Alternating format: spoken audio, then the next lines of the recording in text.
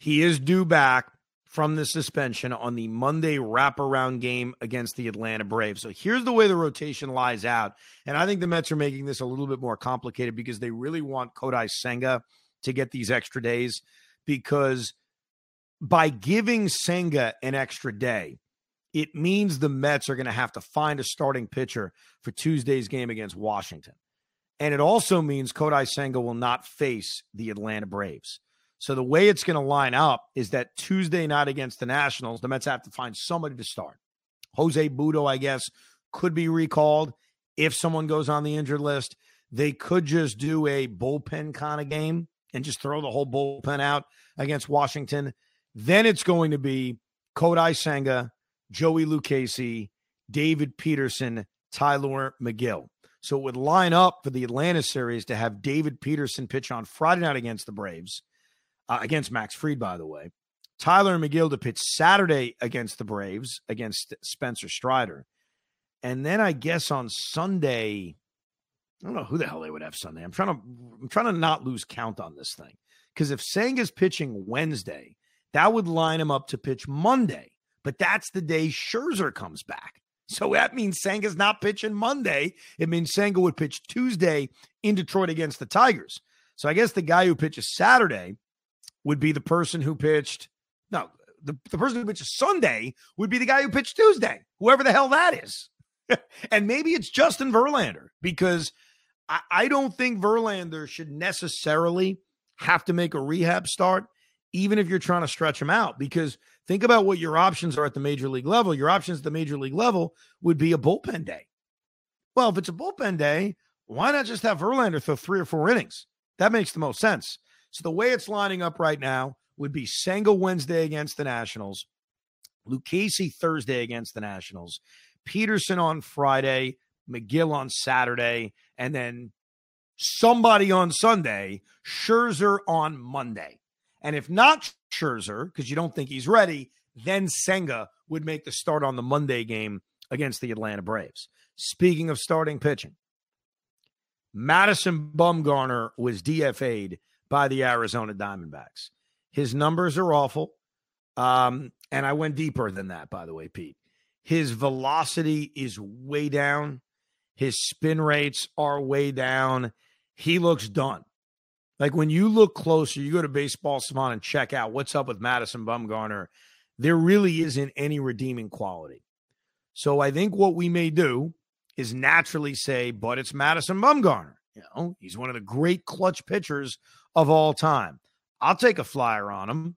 And I think when you're this down at starting pitching, I totally get like the whole Matt Harvey thing is another popular name. Yeah, bring Matt Harvey in. Yeah, bring Madison Bumgarner in.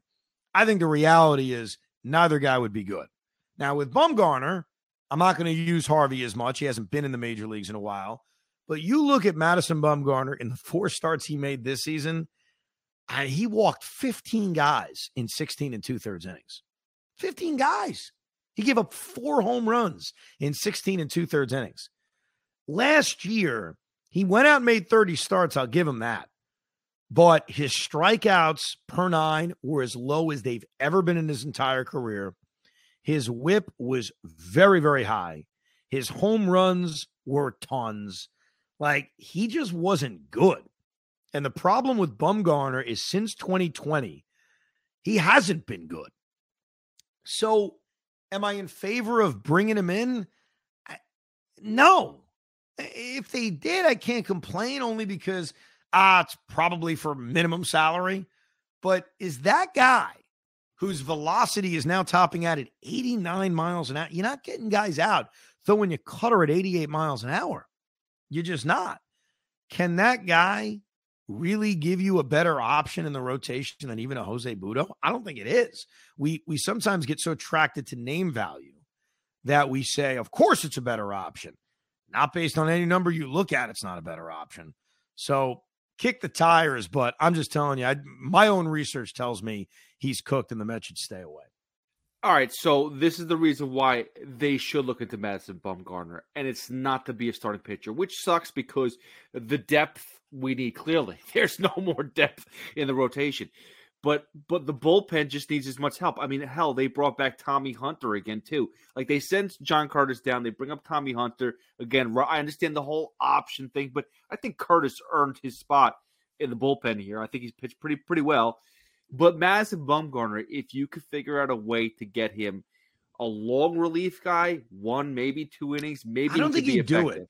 I don't think he'd do it. Like I'm not necessarily disagreeing with your point of just another arm in the bullpen, throw him out there. Despite how bad he looks, I would think there's going to be a team that says, hey, you're going to be a starter for us. Like, I think there would at least be one team. I don't know if Bumgarner at this point in his career is really just going to take a bullpen role. It may come to that. I mean, he's been awful. I don't know of how realistic that is, but we'll see. I mean, he's going to obviously not be picked up by anybody. Nobody's going to trade for that contract. It's going to be paid off by the Arizona Diamondbacks. He will then become a free agent. And at that point, he'll get to make a decision on where he wants to go. But I was surprised about that. As bad as he is, I guess I didn't expect the Diamondbacks to basically write a $25 million check for Bumgarner to go away. That is an all-time bad one. That's a bad one, man. And good for the Giants. The Giants got everything out of Madison Bumgarner, and they decided not to pay him, which I remember at the time saying, boy, that's tough. That's one of your icons. That's one of your franchise guys. And he was only 29 years old. But they turned out to be making one of the great decisions you could ever make. It's cold-hearted, but it turned out to be right. His numbers with Arizona in the 4 years he was there, he made 69 starts. Nice. 15 and 32 with a 5.23 ERA. Wow. Wow, that's bad. But he recovered from that accident. Was that part of his downfall? Was the accident that he had in the ATV? Was that part of it? It may have been. It may have also just been the innings. I mean, when he was 21 years old with the Giants, he would throw 200 innings every single year. And then you factor in those postseason runs. It could just simply be the total of innings that he threw. And he's going to have a weird legacy because I remember about 2017, 2018, I had this discussion with Joe on the air with the idea of him being a Hall of Famer, that he's a Hall of Fame pitcher. And you look at his numbers between 2011 and 2018, he was never dominant, but his postseasons were so amazing that almost brought him up a level. But you look at his numbers in totality now, they're not that good. He's just not a Hall of Fame pitcher. What he is one of the great postseason pitchers of all time. That is true. And two things can be true at the same time. You can be one of the great postseason pitchers of all time, and you can be not a Hall of Famer.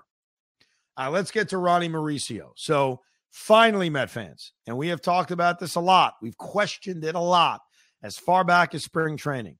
What are we doing with Ronnie Mauricio only playing shortstop? That has changed. Billy Epler's confirmed it. Buck's confirmed it. He played second base the other night. He's going to even play a little bit of the outfield. And in Steve Gelb's report during the Met game, they envision him as a super utility guy. Go out and learn every single position. His bat will eventually get into the lineup, and he'll get in the lineup playing everywhere. That is great news. I don't want to be negative by saying, why now? It should have been last year. Better late than ever would be the way I look at it. So, yeah, as much as I would have liked for this to be going on in spring training, I think it's clear what's happened. Ronnie Mauricio is so destroying AAA right now. And that is picking up where he left off in the Winter League and picking up where he left off in spring training. So now you're talking about a bigger sample size. You're talking about winter ball. You're talking about spring training.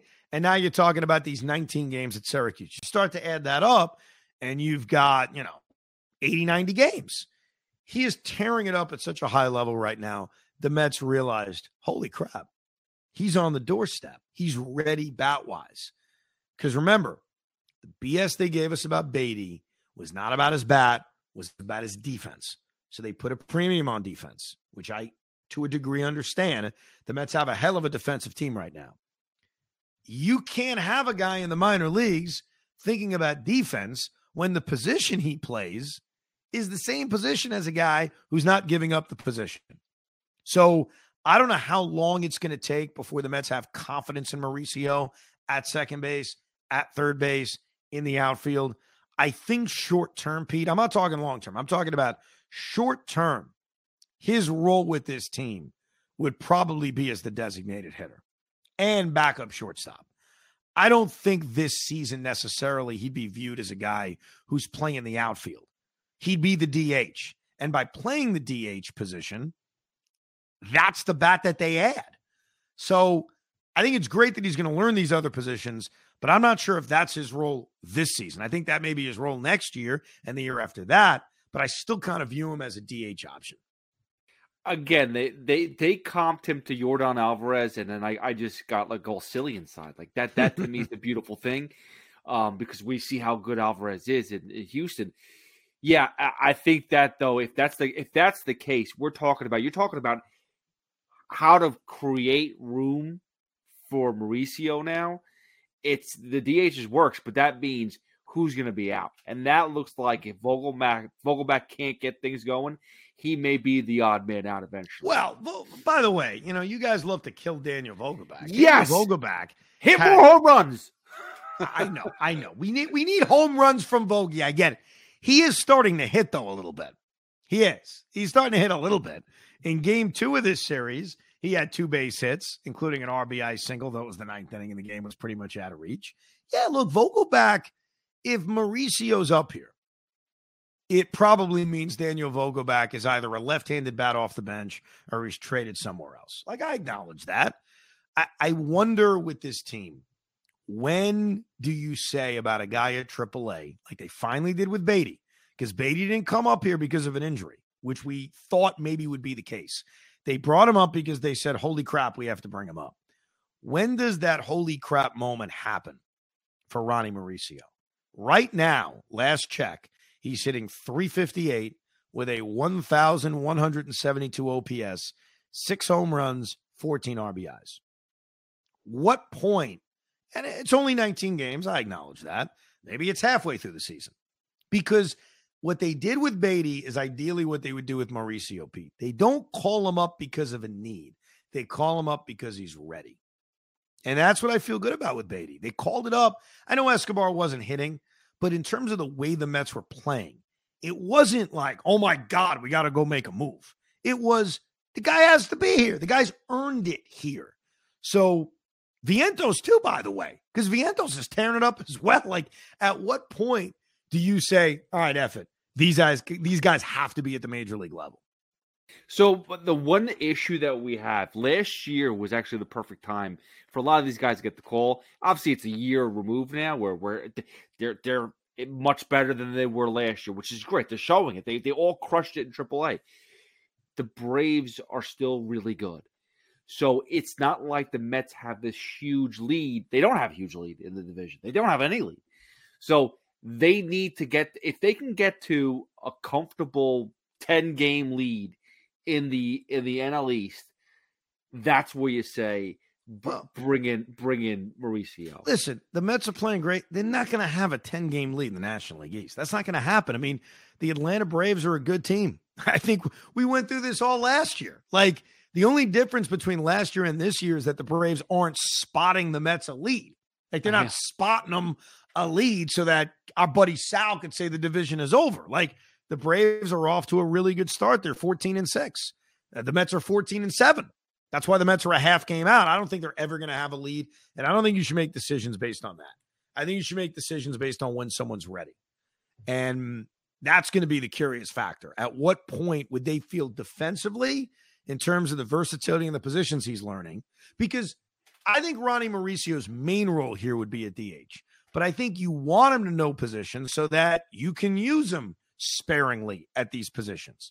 Because the versatility of McNeil, the versatility even of Escobar and Guillorme allows you to do creative things to get these bats in the lineup.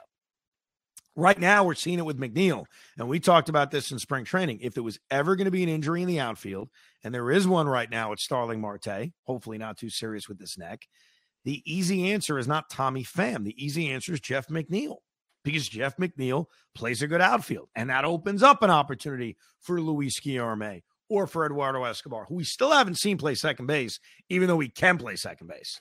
Like, I don't know if I don't know if Buck's just saying to himself, look, the defense is so much better with Luis Guillorme. We're not getting that much out of Escobar anyway. So screw it. We're just going to play Guillorme at second base in these situations. All right, July 1st. That's a far point. That's far enough away. Do we have all 4 prospects up in the bigs? No. I'm going to say no to that one. Though, if guys are hitting 380, maybe. If Mauricio has 20 home runs in July, by July 1st, he's not getting called up? There comes a point where Billy Epler says, screw it, call him up. But how great is this? The Mets right now are 14-7. The New York Mets on a West Coast trip in which I said, give me 5-5, I'll be happy. They are sitting here right now 7-1. 7-1 on a West Coast trip. And don't waste our time with the Dodgers aren't good, the A's aren't good, the Giants, everybody sucks. Who cares? Like, that never matters. Every win counts the same. So, yeah, I know the Oakland A's suck. No one's debating that. I know the Dodgers are at a down point. They'll make the playoffs anyway, by the way. And they'll probably, I don't say they'll win the division, but they'll win 90-plus games. But, yeah, they're not playing great baseball. The Giants aren't playing great baseball. No one's fighting that fight. No one's going to deny the status of those 3 teams. My response will simply be, who cares? You play who's on your schedule, and you beat them. And the Mets, despite all these injuries in the rotation, despite all of that, are going out and winning every freaking day. And that's awesome. Just keep piling it up. So it's 7-1. If you could split the final 2 games against the Giants, that's an 8-2 road trip. I mean, my God, an 8-2 West Coast trip coming home to take on the Washington Nationals? Holy mackerel. Remember last year we were saying we had the best split on a road trip ever. What was it? We went 5-5 or 6-6, whatever it was, and we were bragging about that. If we can go 8-2, I mean, come on, that's a trip. Hey, let's go. They've already secured a great road trip because not that I'm good with losing the last 2 games, but 7-3 is a great West Coast trip. I mean, if I would have said that 5 days ago, it would have been like, of course. So we'll see. David Peterson, Tyler McGill in the final 2 games of this series. We know Logan Webb's going to start for the Giants. He's off to a tough start on Saturday, and then the Giants are going to decide somebody on Sunday. It'll probably be a lefty, though, because that's who the Mets face. They seem to always face lefties. But it's a fun time right now to be a Met fan, so enjoy it. You can email the pod to ricob@gmail.com. We'll be back with another Rico after this series ends. Remember, they play Sunday night, so it'll be a very late-night podcast after they wrap up this series against the San Francisco Giants. Let's go, Mets. Have a good weekend.